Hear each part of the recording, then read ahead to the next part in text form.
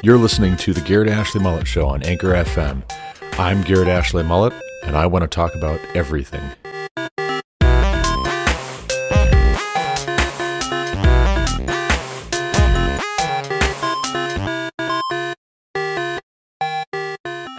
Welcome back to the Garrett Ashley Mullet Show. This is Garrett Ashley Mullet, and you are listening to the show where we talk about everything. Today is July 31st, 2021, and it just so happens to be my oldest son, Josiah David Mullet's 14th birthday today. Happy birthday to Josiah David Mullet. You're a fine young man. You're still growing into the man you will become, but you are already who you are, and it's such a fun thing to see. It's a fine thing to see you being formed and fashioned before our very eyes into a confident, intelligent, well-spoken, funny, charming young man.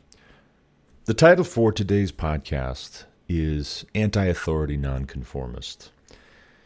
And generally speaking, I think this is how a lot of people see me, or at least this is how a lot of people who have managed me over the years at various workplaces have seen me. I think consistently, with a few shining exceptions, I have had a lot of conflict over my working life with frontline managers.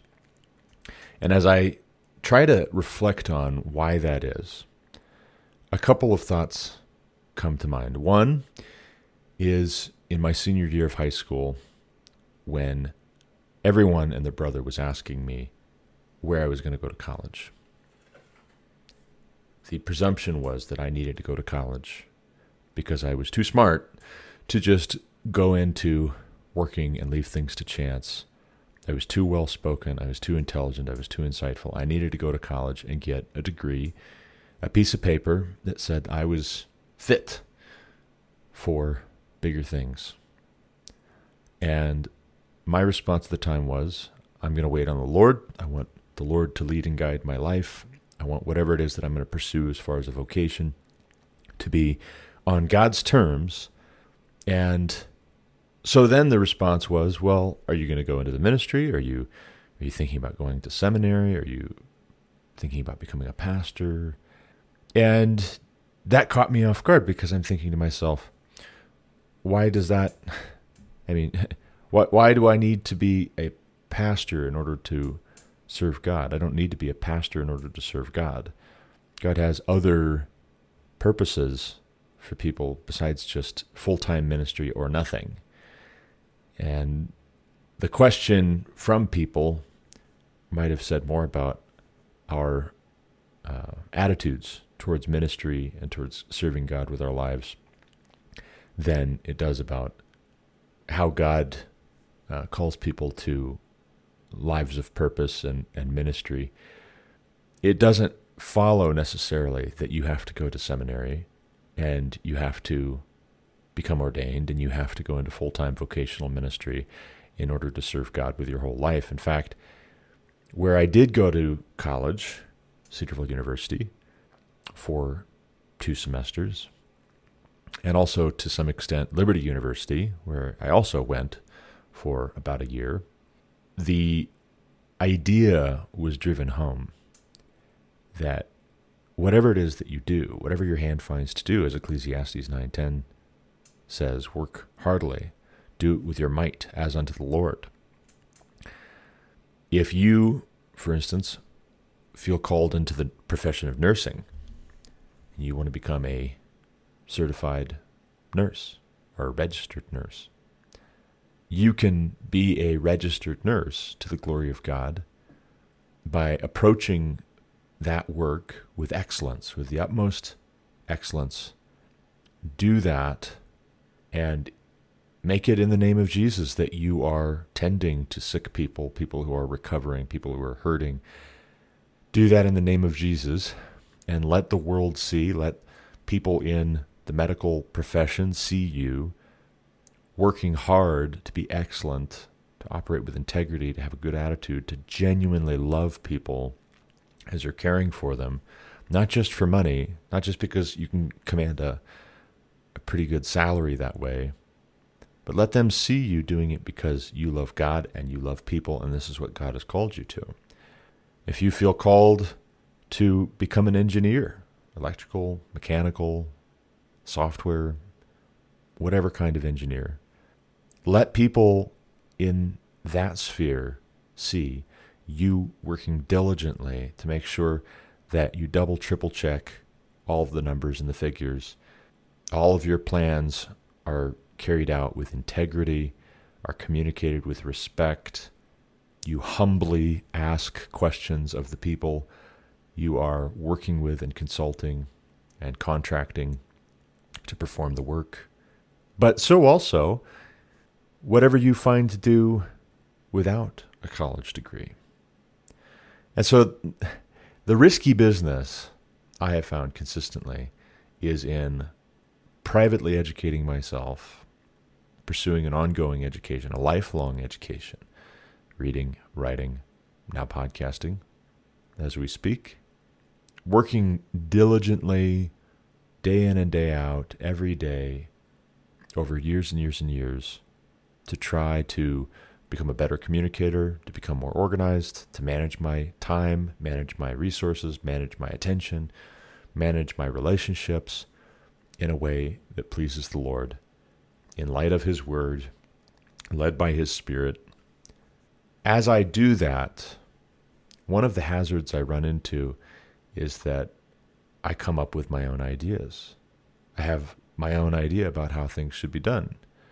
And all too often, this bipolar, false dichotomy set of options that is put before people in our society says to people who don't go to college, you're a goof.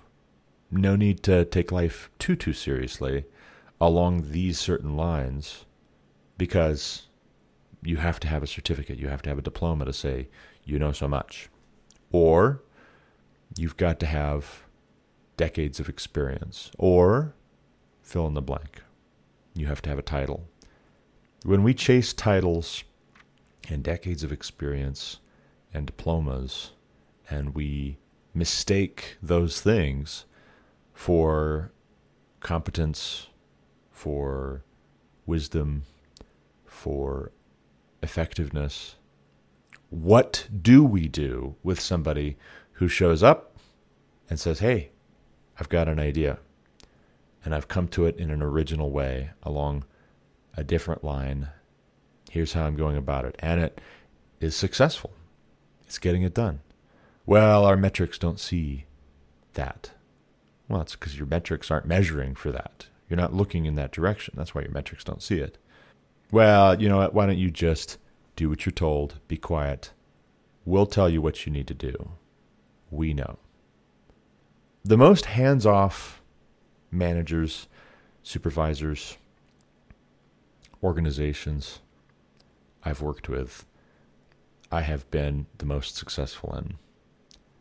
When it is when I start to be fine-tuned on every little thing, because my way of doing something is not readily understood. That's when there's consistently conflict.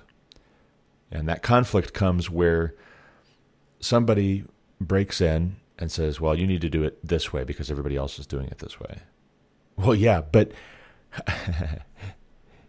you're challenging my whole identity here to say I need to do this thing the way that everybody else is doing it just because everybody else is doing it that way. You're challenging my whole paradigm.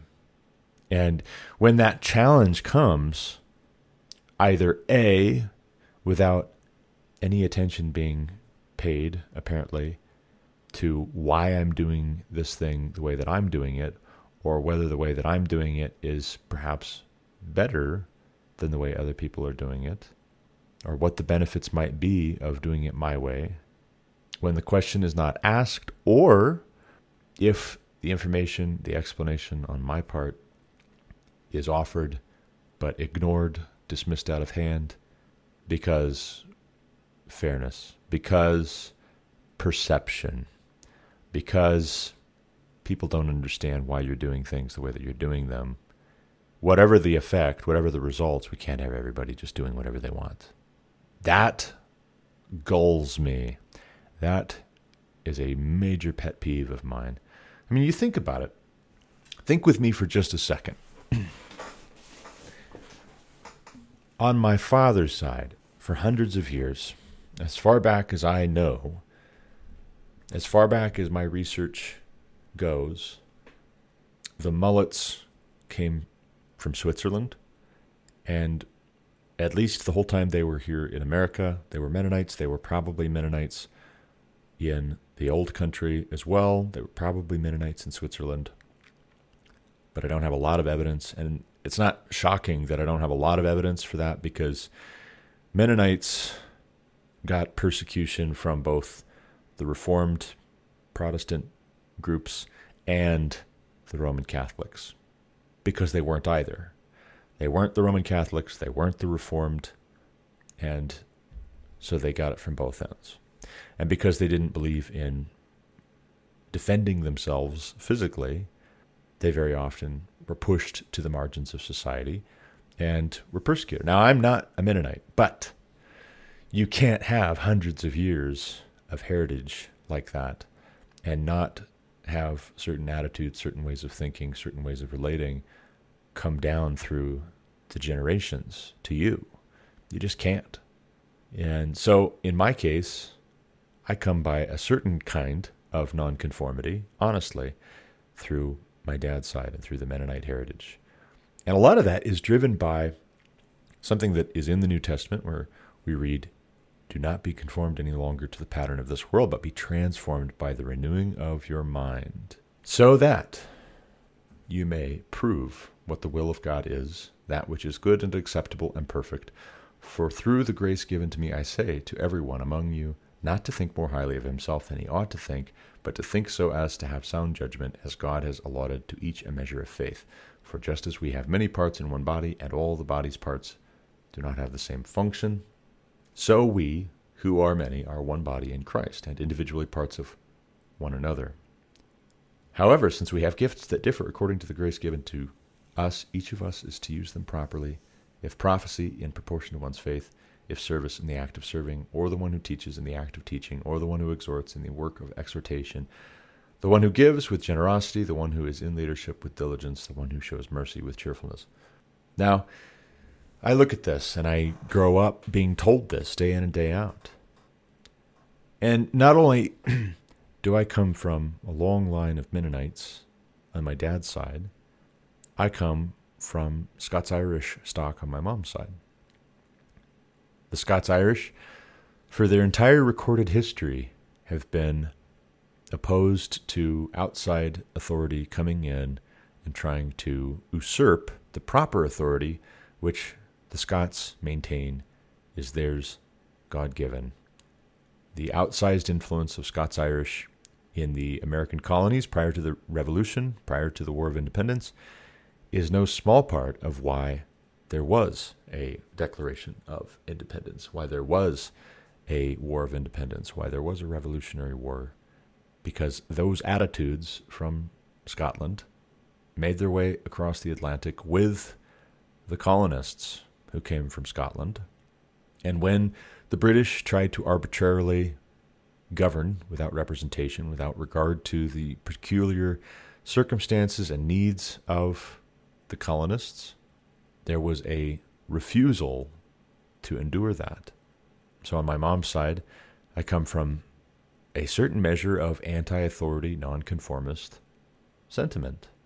And even though I'm not 100% Scots-Irish, my mom's influence, my grandmother Renew's influence, maiden name McFarland, that comes through the generations, and it says something to me in the way that I'm raised, in the way that I grow up thinking about myself and about my work situation and about society around me. And then you add on top of that, on top of the wedding of these two traditions of nonconformity, the fact that I'm homeschooled. And I think the fact that I was homeschooled is partly an outgrowth of where my parents came from, their pedigree, their lineage. It was in their DNA, and then you combine those strains of thought and sentiment, and it's obvious in the state of public education being such as it is, we're going to homeschool. So I grow up homeschooled. And what do I hear for my entire childhood? Don't be like everybody else. Don't do what everybody else is doing. Don't follow the crowd. That whole bit about if everybody was jumping off of a cliff to their death, would you do it too? That was the sentiment I was raised with, day in and day out. Sometimes to a fault, sometimes with things that were just like, this is nothing. This is fine. There's nothing bad about what everybody's doing in this regard. But even there, I think there was a reluctance on my dad's part, especially to see me going along with the crowd on trivial things, because it might get to be too easy to go along with the crowd on the really important things too. And you can train yourself to be more of a non-conformist in the really, really important things if you reserve yourself on some of the trivial things too, just for practice, like target practice. But I grow up being homeschooled, and then I get to my high school year, and I've got everybody saying, well, you need to go to college because that's what everybody does. That's how successful people become successful, is they do what everybody else is doing, right? Well, not quite, or so I reasoned. And what happened when I stepped out and said, well, that can be what everybody else is doing, but that doesn't make it wise, it doesn't make it necessary, it doesn't make it right. A lot of people in high school literally told me, and my now wife, you're never going to amount to anything. You're not going to be successful. You are almost sinning against God to have the mind that you do, to have the verbal ability that you do, to be handsome, well-spoken, presenting well, charming, and not go to college. You are throwing away your potential, your God-given potential, and you're not being a good steward of it. And the irony was lost on them that the whole reason why I was reluctant to go to college was because I don't feel the Lord calling me along that line. I'm waiting on the Lord to call me where He will, and He hasn't called me in that direction. When He calls me in a direction, that is the direction, by God's grace, I will go. But by then, those folks had turned their back on me, discounted me, written me off. They weren't listening to anything more I had to say because I wasn't doing what everybody else was doing. Now, lo and behold, it took years, but eventually my instincts were proven correct, prescient even. Hey, wait a second. How expensive is college? How much debt should you load up young people with early in their lives when they're just getting a start? Is it really worth it? Do we need this many people with college degrees? Do you need a college degree to do this job? Or have we drunk the Kool-Aid, put out in part by the people with degrees to try and flatter themselves, put out in part by the university systems so that they can make themselves wealthy and important? Do you really need a PhD in order to do things which for hundreds and thousands of years, for all of human history, people have been able to do without going to 4, 6, 8 years of university for $20,000 a year to learn how to do? The problem now, though, is that the people who did that kind of track, who did go and get their 4-year, 6-year degree, who delayed getting married and having kids, a lot of them, because they were doing what everybody else was doing and flying under the radar, they worked themselves into positions of authority, a lot of them. Or at least folks know what to do with them. That's the benefit of doing what everybody else is doing. You don't stand out, you don't make waves, you don't get in trouble, you don't threaten anybody by trying something new and different. You don't confuse them. They don't have to think as hard if you just do what everybody else is doing because they know what to expect. If you're trying to do something special, you're trying to do something innovative, something fresh, something that might be better, but it isn't what everybody else is doing, there's a lot of critics out there who are quick to try to take the air out of your tires, to clip your wings, to cut you down to size. The problem I have when I run into a situation where someone is trying to do that with me is that I am disinclined to have my wings clipped with regards to being a nonconformist. Now, if there is some particular thing where I need to do this thing like everybody else is doing it, then yes. Okay, great, team player.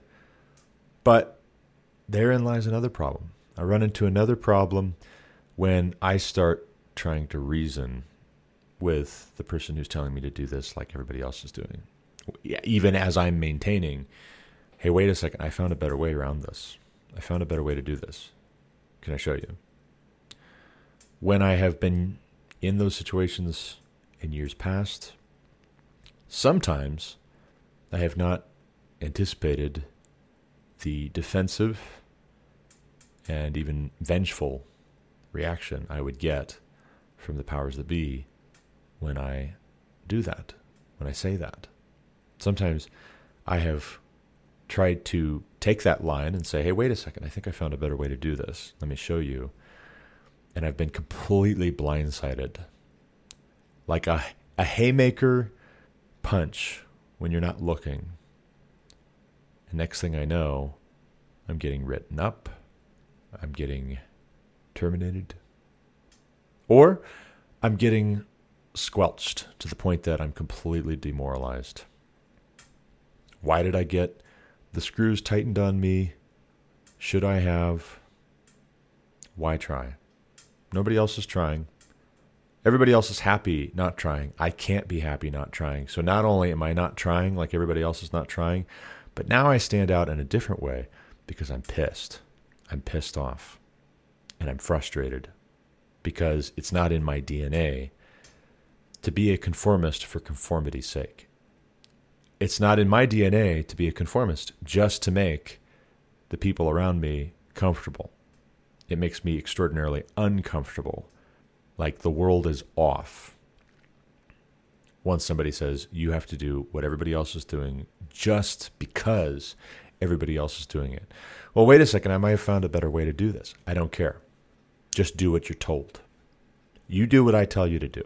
I say jump, you say how high. That's the wrong tact with me. But herein lies a major problem. A young person my age who's gone to 6 years, 8 years of college, they've got a position of authority, they command respect with that little piece of paper. That's all it takes.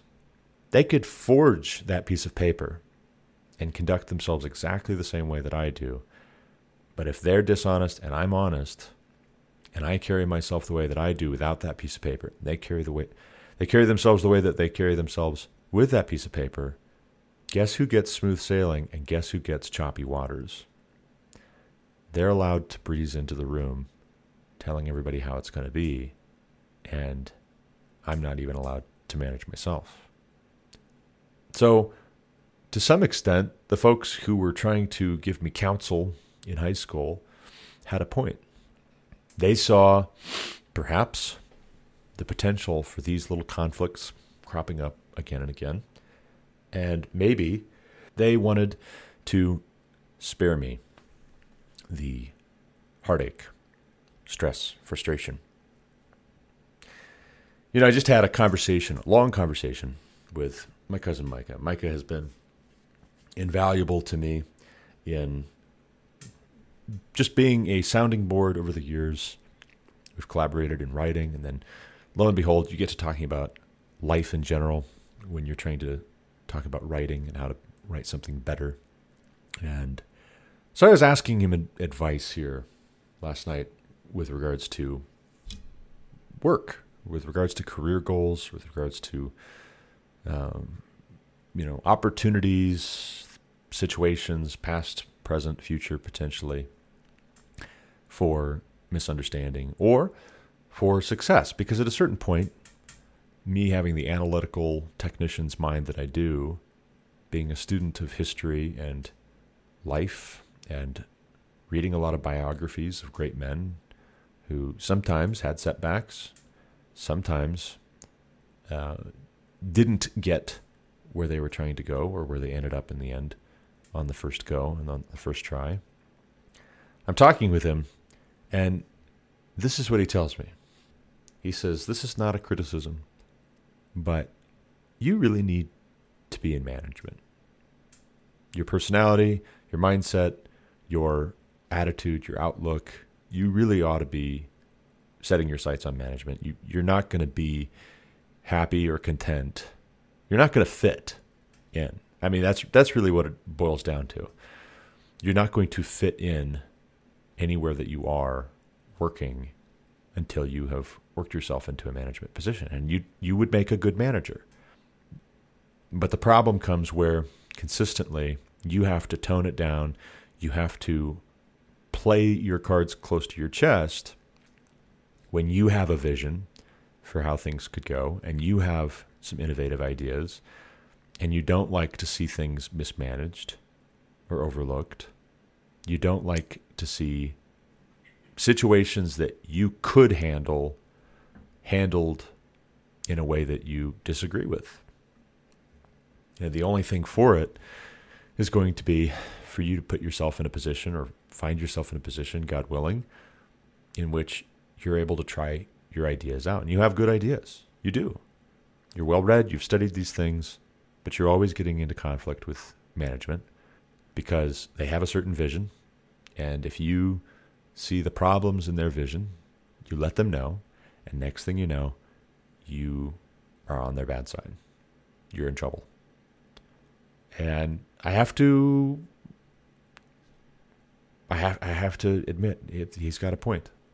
My 9 years of work in oil and gas have been very much marked by freedom of movement, to start when I please, to end when I please. Emergencies, as the exception, of course, sights down, something's spilled, or customer, client, coworker calls you up and says, hey, we need you to get out here right now. This piece of equipment is not working. It's down until you get here and troubleshoot it. Come quick. Aside from that, I've been able to come and go as I please, so long as the work gets done. And the work does get done. When I am the one doing it, I maximize my liberty to the hilt in a productive way. I get creative with it in a way that a lot of people who just flat don't care don't. The people who don't care, who are conformists, and they're conformists so that they don't stick out, so they don't draw attention to themselves, so they can get by with bending the rules. They can get by with doing less than what they really needed to be doing because they're just there to collect a paycheck. They're not necessarily there to work in an excellent way with integrity. I get things done better than those folks, but I draw attention. And sometimes the attention that I draw is drawn by my doing things differently, people not knowing what to do with that. Sometimes you get complainers who lack imagination, who lack patience, who don't look closely enough to see the fruits, and they object on the basis of fairness. Well, it's not fair that you get to do things differently than everybody else. Okay, Karl Marx. Okay, Antonio Gramsci. Okay, Bernie Sanders. Let's treat everybody equally. Equity, right? Socialism, right? Let's all get paid the same. How about the CEO of the company gets paid the same as we do? No? No, you don't like that idea? How about you call up our vice presidents and ask them what they're doing today? What are they working on? As if they wouldn't be working on anything if you didn't call them up, as if you're checking up on them because you don't trust that they're going to work on anything productive unless you're on them like white on rice. How about the next time we bring in an engineering firm to design a system for us, you nitpick every little thing because they're not doing this the same way that the folks who come to site to empty our porta potties do things. Why aren't you dressed the same way as the guys that come in and service our porta john? See what they say. Do you want to get that level of service? That's what you're going to get if you try to get everybody to abide by the same rules. And I realize you get bad actors. You get bad actors who are doing things differently, and they stick out and they draw your attention by being different, and they are legitimately doing things that they ought not to do and not doing the things that they ought to do, and you have to correct that. But for God's sakes, look closely enough to tell whether, in fact, the work is getting done, what work is getting done also, why, what is the big picture here? What is the big picture if you only have conformists, if you only have yes men? What's the big picture look like long term? No innovation, no excellence, no creativity, no joy. That is not a work situation I can be successful in. It is not in my DNA. It is not what I want. Now, the flip side is, and this is a big part of why I've been in oil and gas for 9 years, over 9 years now. The flip side is, if there is freedom to innovate, to be creative, if there's a respect which says, tell me what you're working on. Can I help you in any way? Oh, hey, that was a really good idea. Hey, I like how you handled that situation there. Kudos. Well done. That helps to offset when there is criticism or a suspicion that may be well-founded. I mean, that's the thing about innovation and being creative is you don't always improve the process the first time around, but if you keep tweaking and people can have the patience to let you get there, at the end you come up with something better. Read Daniel Coyle's The Talent Code. He talks about something called deep practice. And what deep practice is all of the most world-class people in any given field of pursuit, they have this routine where they engage in short bursts, and then they pull back a little bit, evaluate, adjust their approach, their routine, their task, execution, what have you, re-engage. Then pull back, reevaluate, adjust again, re-engage. And do that over and over and over and over and over and over and over and over again. And at a certain point, they become world class. Now, if you don't engage in the first place, or if you engage without engaging your brain, you engage your hands because that's all you are. You're just a body. You're a tool. You're a human resource. But when we say human, what we mean is something less than the whole person. We don't mean your mind, your heart, your soul, and your body. We just mean your body. You show up and we tell you what to do and you do it and you don't question and you don't talk back. You do what we tell you to do. You don't talk back. That's not in my DNA. And to be honest too, I mean, that's part of why I'm in automation. That's part of why I'm in instrumentation, is because there's so much to learn. There's so much creativity that can take place. And if you can go deep enough in the programming and in the configuring and in the designing and in the installation, and you can do these things excellently, it has a long-term effect for the good, which greatly benefits organizations. Now, if it's sloppy, if the execution is sloppy, installation was poor, the materials were poor, it wasn't configured properly, then it breaks down It doesn't work. It doesn't work consistently, and it's a huge headache. But you have to have people working on those kinds of systems who can get creative with it, who can get the thing to work in a way that it is not working. If the whole normalcy thing is not what it's been advertised as, it's not all it's cracked up to be, if normal, standard fare isn't working, then maybe what you need is somebody who's not quite so normal to shake it up, to point out this, and this. It's in the wrong spot. Not for the sake of being critical, but for the sake of improving. And that's a two-way street, right? I can benefit from hearing that kind of talk, just like I can benefit others by engaging in that kind of talk when it's respectful, when it's appropriate. But I think Mike is right. I think he's correct. I can't pretend to know how to get from here to there, but I think part of the way that I get from here to there is in talking through what is the situation as it stands right now. I mean, there can be a great need, but if there's not the perception of a need in these regards, then good luck selling it.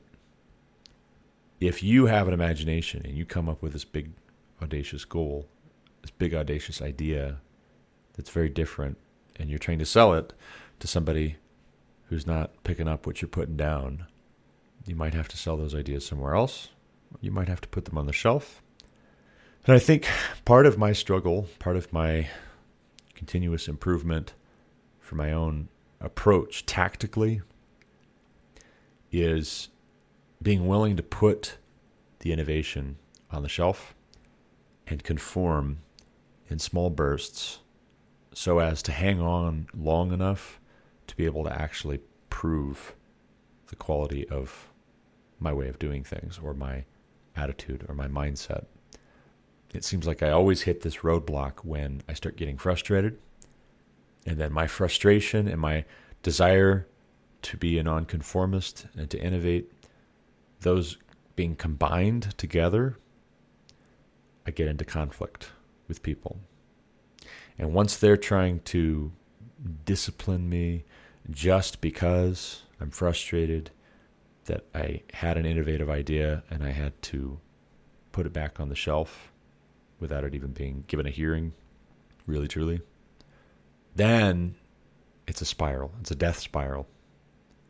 The more they're trying to discipline me for having been frustrated at being dismissed with a quality idea, the more misunderstood I feel, the more frustrated and demoralized I feel, and the more I, in turn, get increasing conflict and increasing discipline and increasing frustration.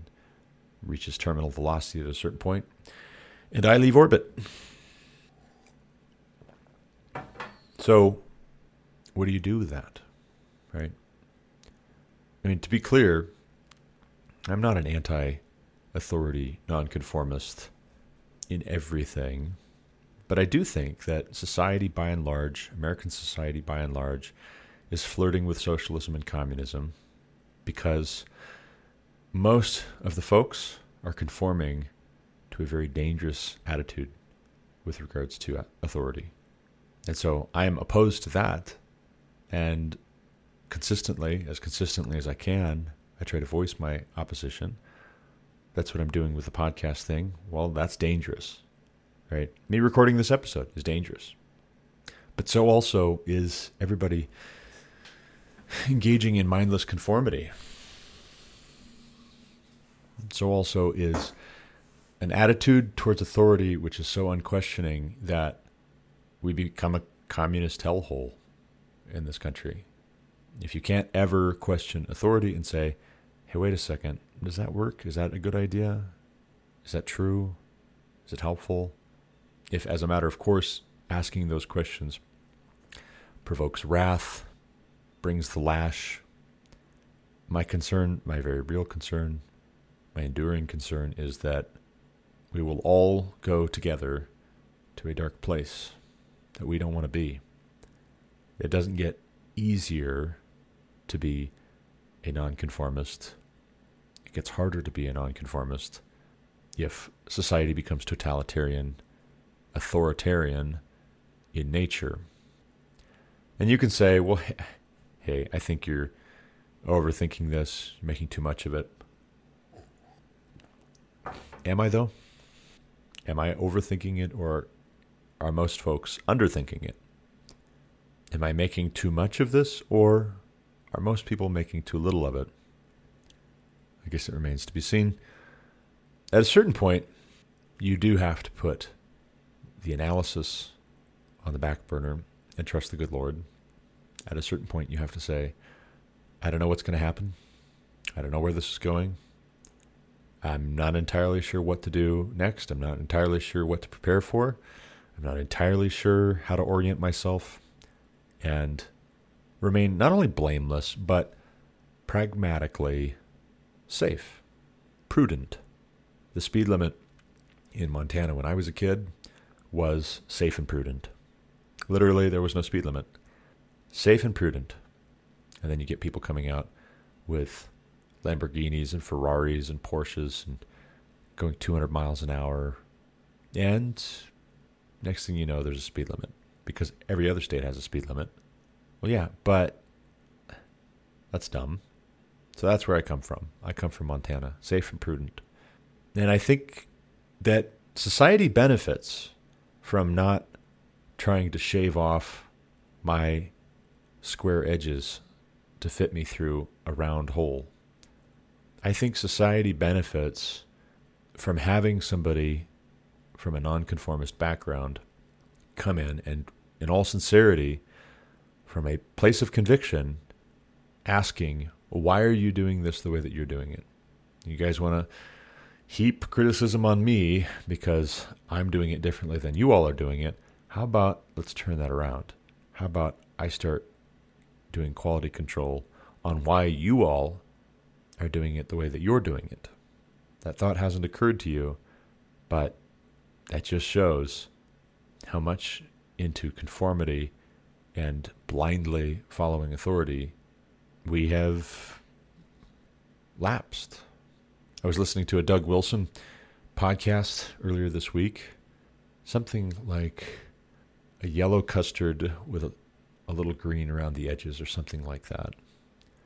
And he was talking about how dishonest the media is, how corrupt our government has become.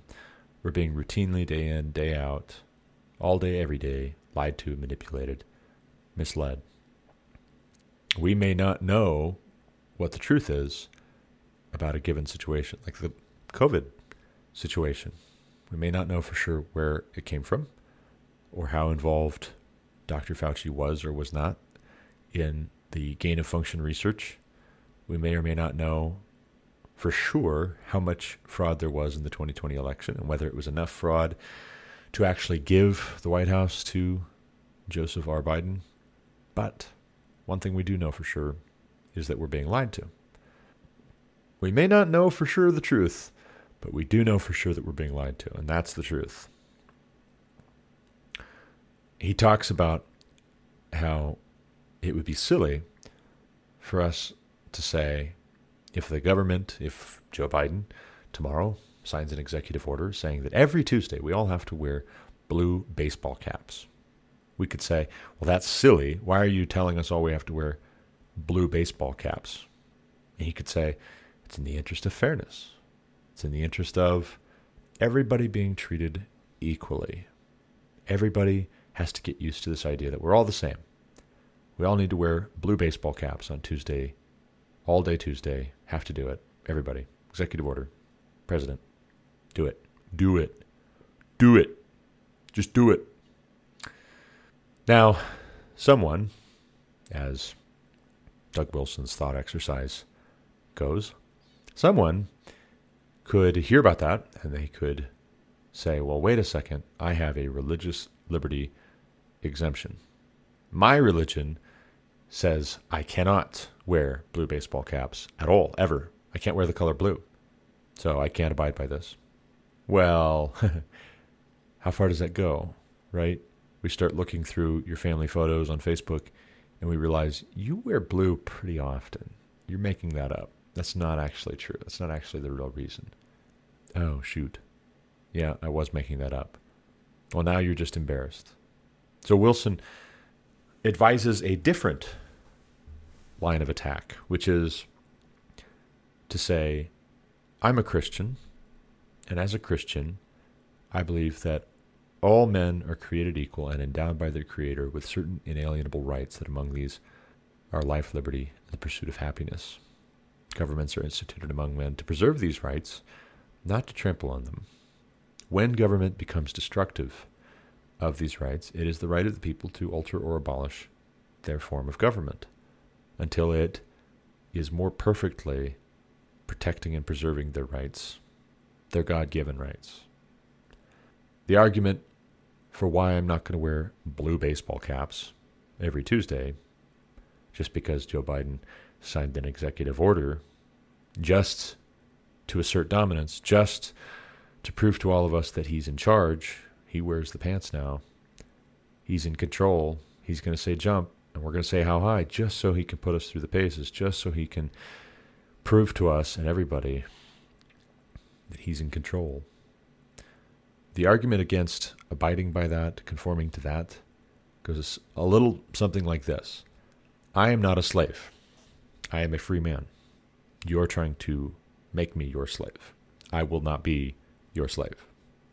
Thanks for playing. No. There's no practical utility to this. This is all about you on an ego trip trying to assert dominance. If I embrace what you're doing, on principle, what sort of a man am I on the other end? Do I have self-respect? Do I have self-confidence? Do I have your respect? Do I have the respect of my peers anymore? In other words, what do I lose in this exchange, even as you gain something? I lose the very same thing that you are stealing from me and which you are gaining, which is power. And I need that power, and it rightfully belongs to me. And if not, make a convincing argument, why not? Instead of just pulling rank, instead of just saying, I'm the president. I have a pen and a phone. Well, wait a second. We also have a constitution.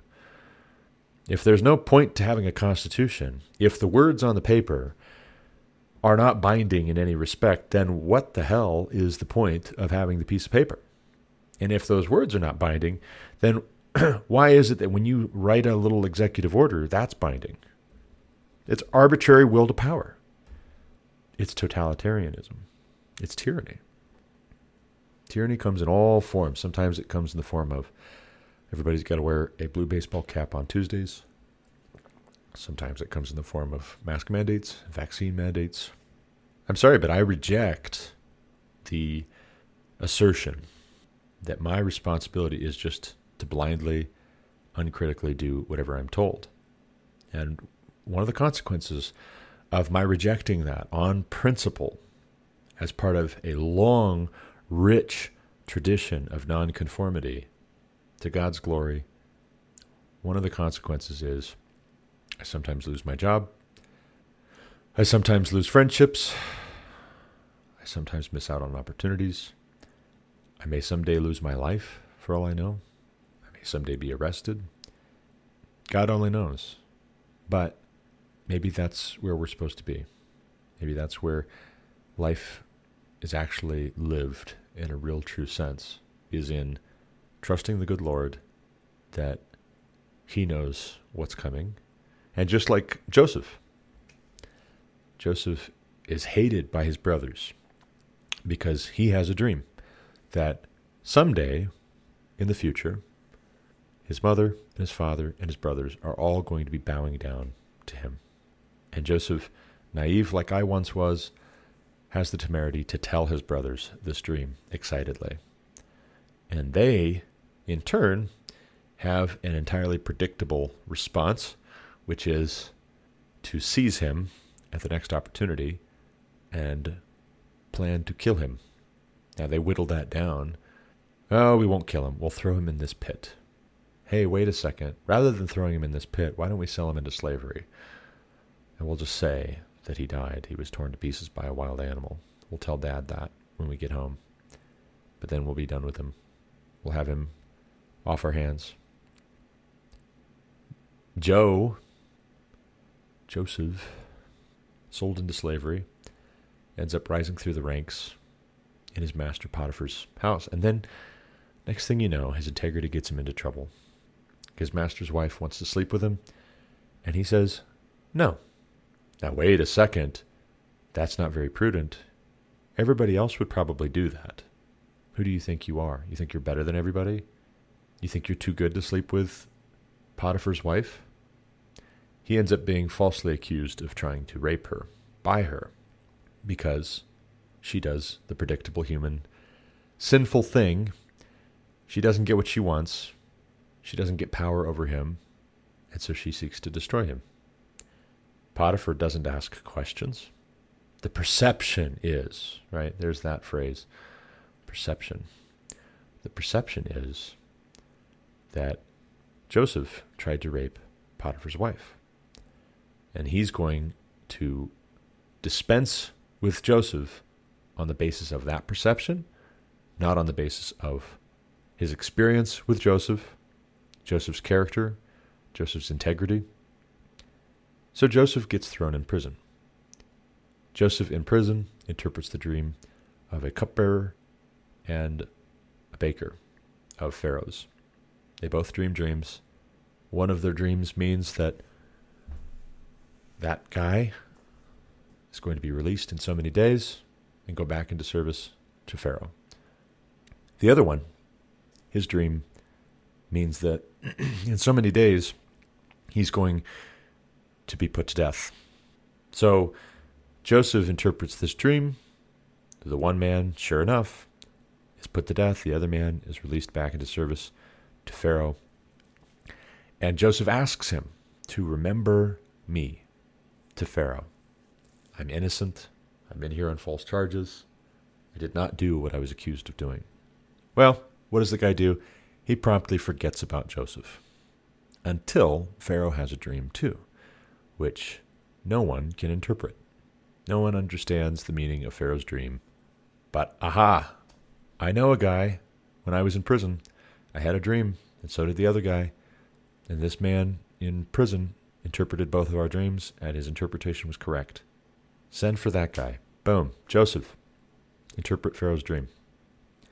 Okay, only God can give me the ability to interpret your dream, but here's the interpretation from God.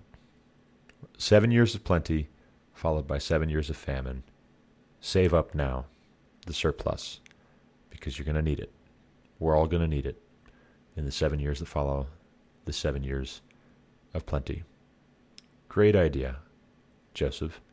Let's put you in charge of that. It might just be that the best place for us to be is wherever God allowed Joseph to be. Now, Joseph incurs the wrath of his brothers. They want to kill him. They do sell him into slavery. He is thrown in prison on false charges, but God is faithful.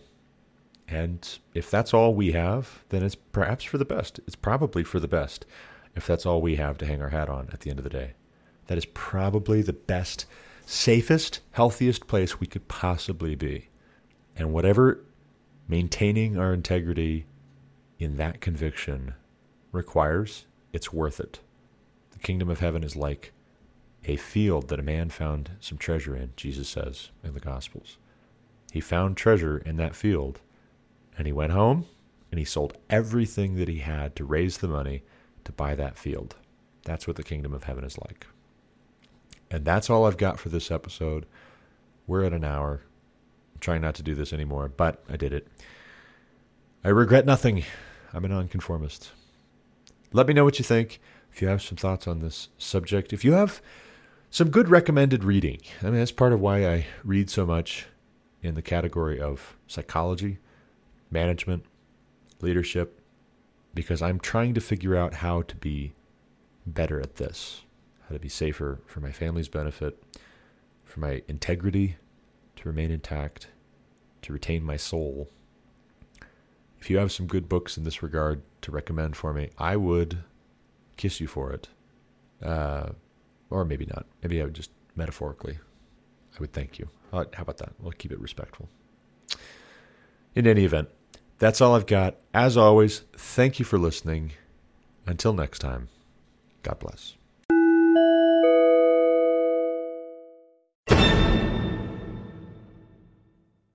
You've been listening to The Garrett Ashley Mullet Show on Anchor FM. For more content like what you just heard, subscribe to this podcast on Apple Podcasts, Google Podcasts, or Spotify. Also check out thegarrettashleymulletshow.com to subscribe to email alerts when new episodes are published. As always, you can reach me with any comments, questions, complaints, objections, or insights at garrettashleyMullet@protonmail.com.